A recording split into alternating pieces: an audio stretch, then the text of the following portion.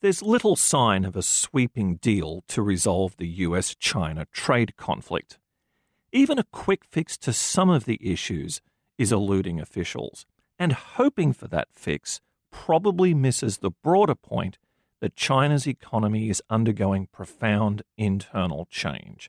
If anything, tariff battles will only accelerate that change.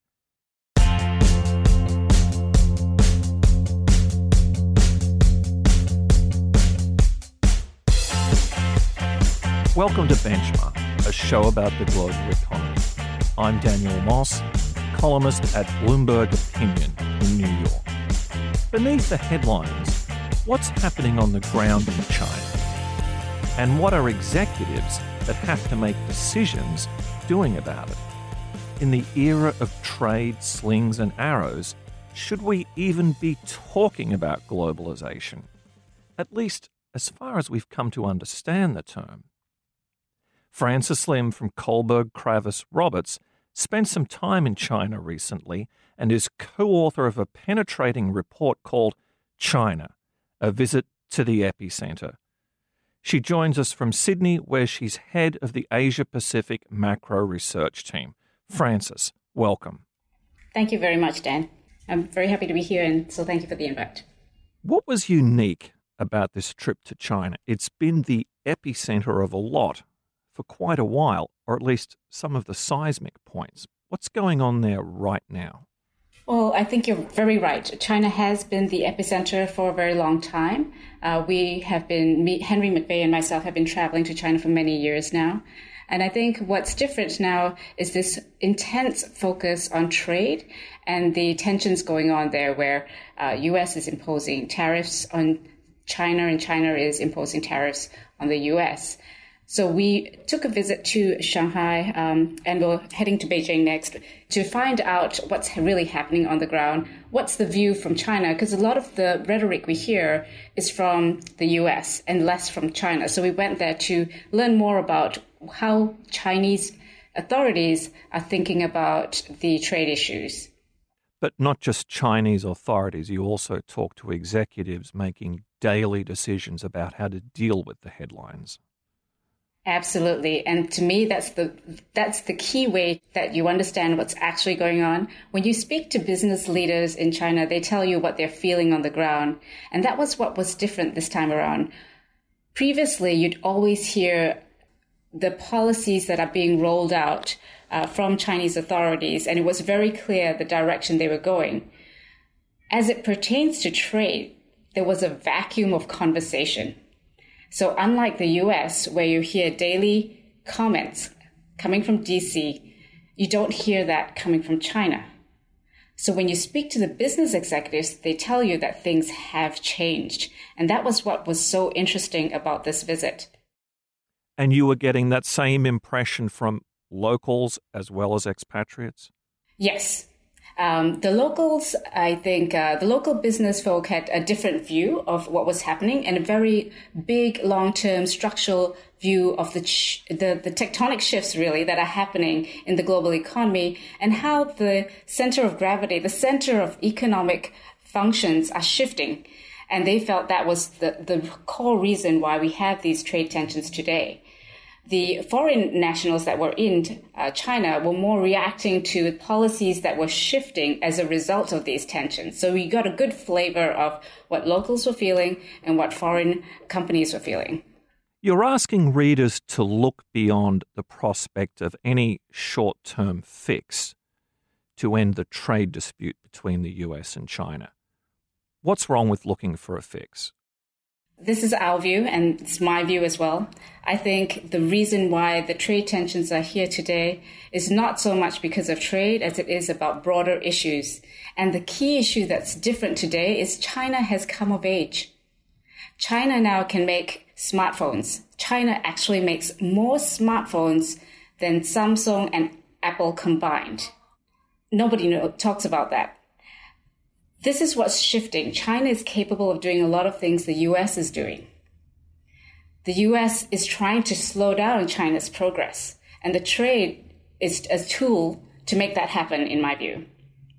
A lot of the domestic commentary in the United States does feel like it's in a time warp, Frances. People talk about sweatshops. People bemoan that factory producing furniture that was once in North Carolina and now it's gone, somewhere in China. In reality, that factory has probably moved on somewhere else from China, if I'm understanding you correctly. That's correct. So maybe about 10, 20 years ago, China did have a lot of factories manufacturing low-end goods. When they first entered the WTO, they were making T-shirts and toys, low-end goods with massive factories. Today, it's very different. What has been amazing is that you know that the US developed a lot of the technology. The US developed the iPhone, the US developed the iPad. But what China has done is they have really mastered the use of technology that has been built by the US. And if you look at the progress they have made in terms of internet penetration, the use of phones and ride sharing and even e-commerce, it has just leapfrogged the US. 10 years ago, they were at zero. Today, they're way ahead of the US in terms of the application of new technologies. That's what this trade war is about. The US feels they need to slow China down. That's not going to shift.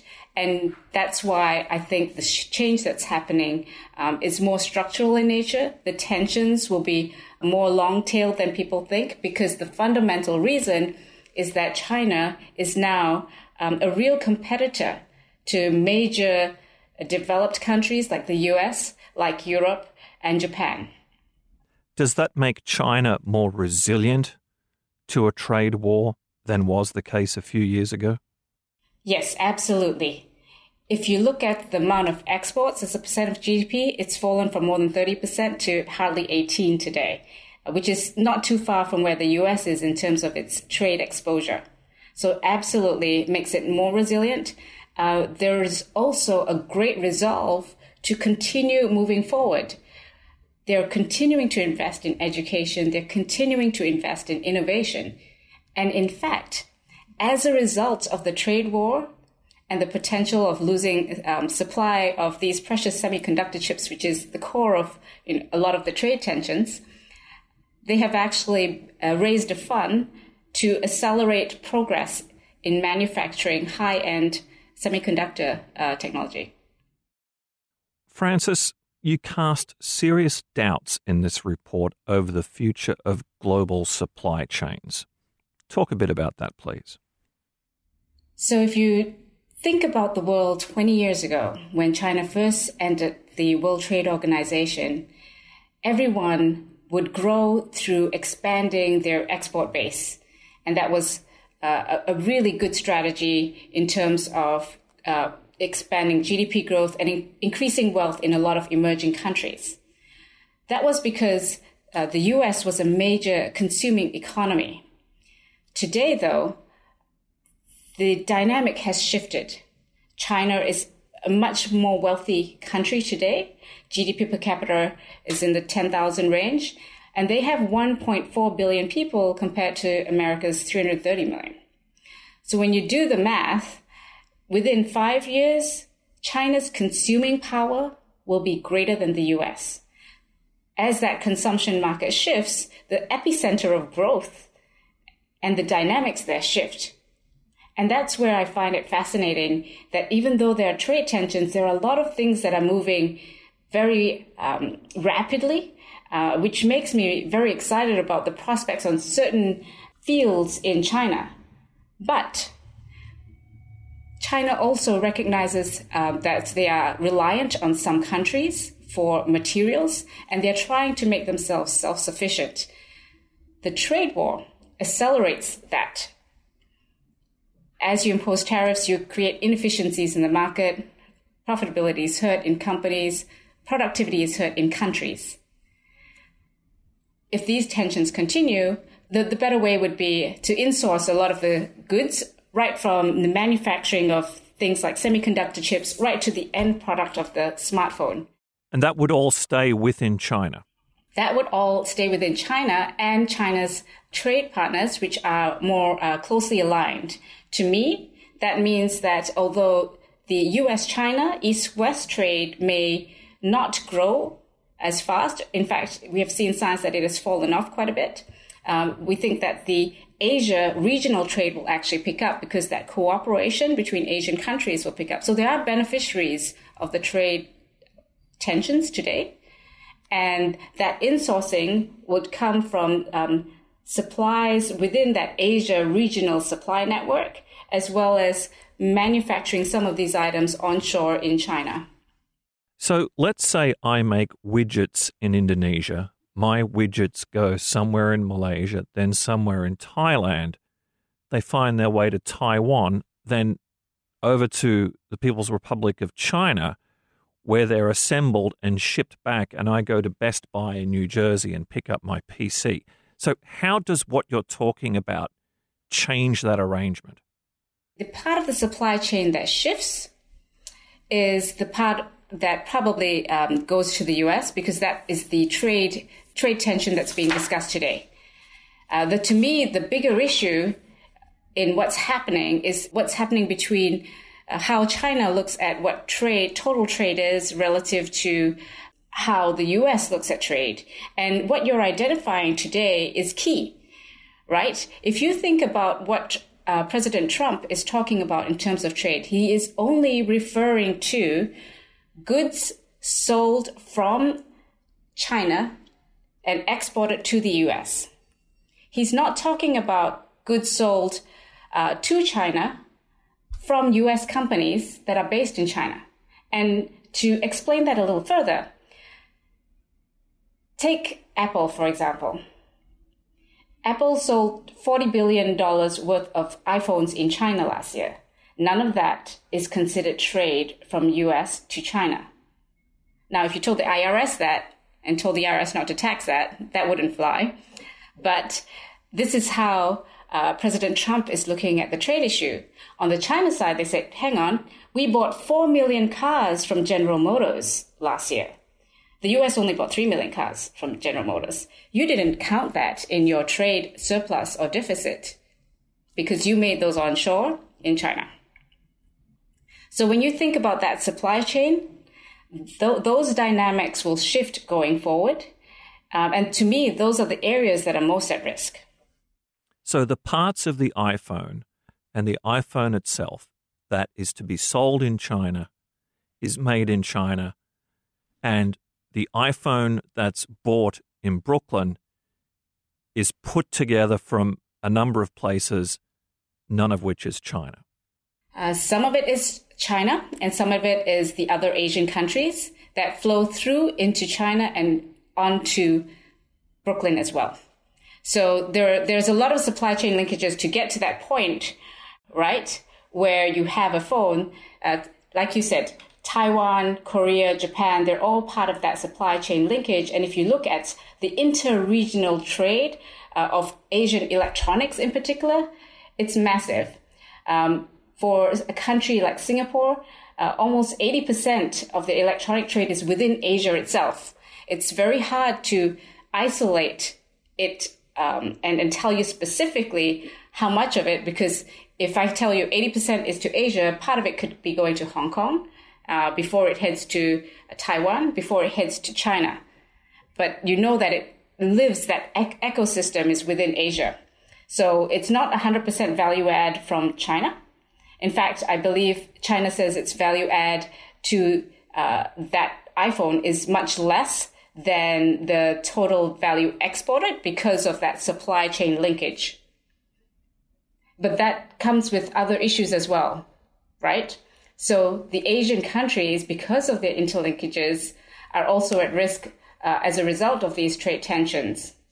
Francis, are we talking about the end of globalization, which in the corporate sphere has had a lifespan of, say, 3 decades? Is that now over, or is globalization just changing its shape, evolving its form?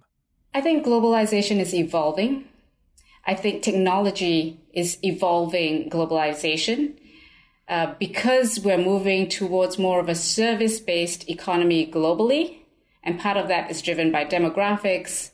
The other part is driven by rising incomes globally as people move up the income chain from low income to higher income, there's less goods consumed and more services consumed.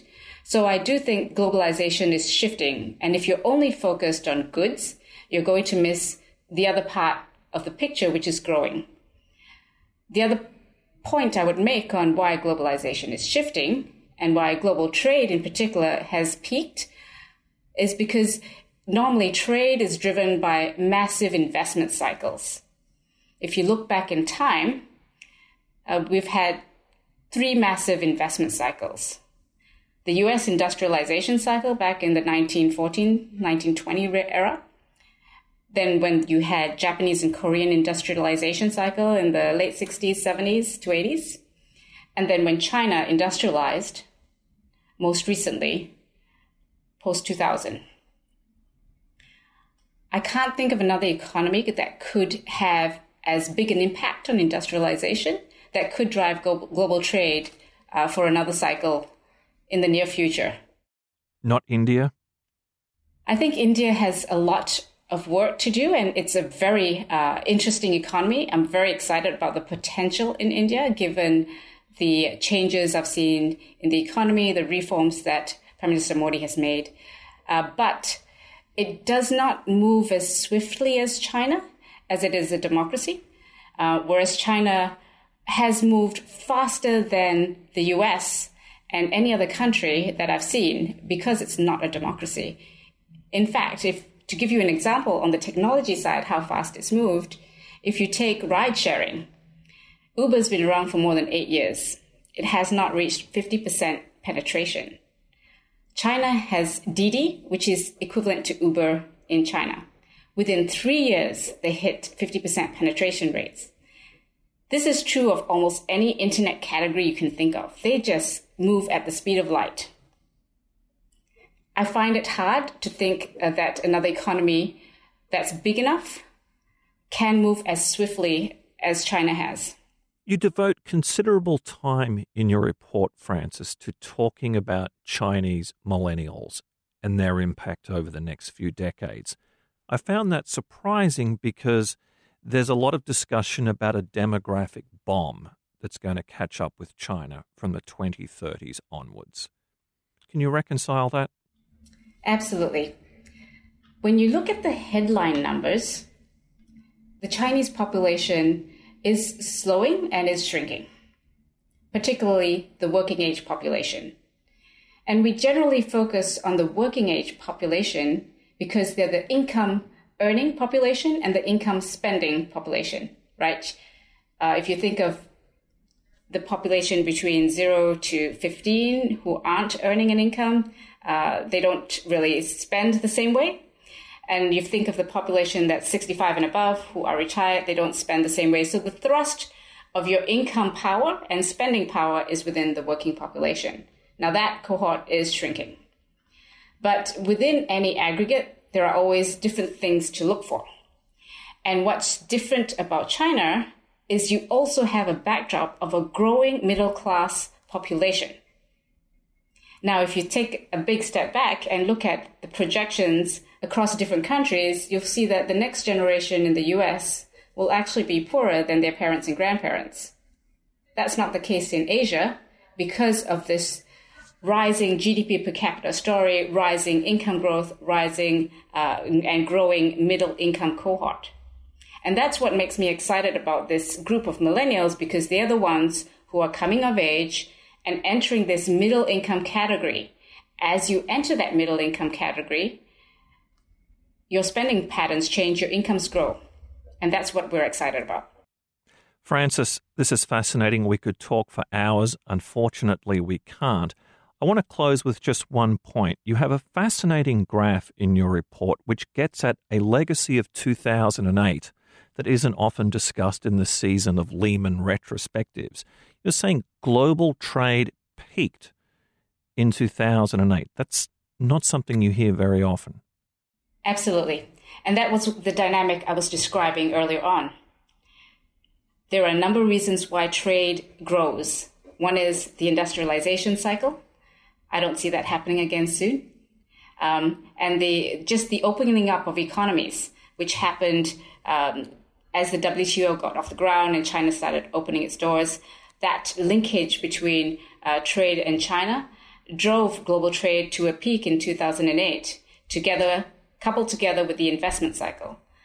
That cycle now has passed for a number of reasons. One is China is now quite fully developed. In fact, they're one of the more advanced countries in terms of making sure their infrastructure is in place for the next few decades. The second reason is credit was freely available, and that drove investment and the demand for goods to be traded. Investments are very trade intensive because you need to buy materials to build things. Now that the cycle is shifting towards more of a consumption-based cycle and service-based cycle, there's less need for things to be traded. It doesn't mean that there isn't going to be any trade. It just means that the growth will be higher in other sectors which are less trade and commodity intensive. Frances, thanks for sharing this perspective with us, and we'd love to have you back again to talk about what else you find on your travels and in your research. Would love to talk to you again, and thank you so much, Dan.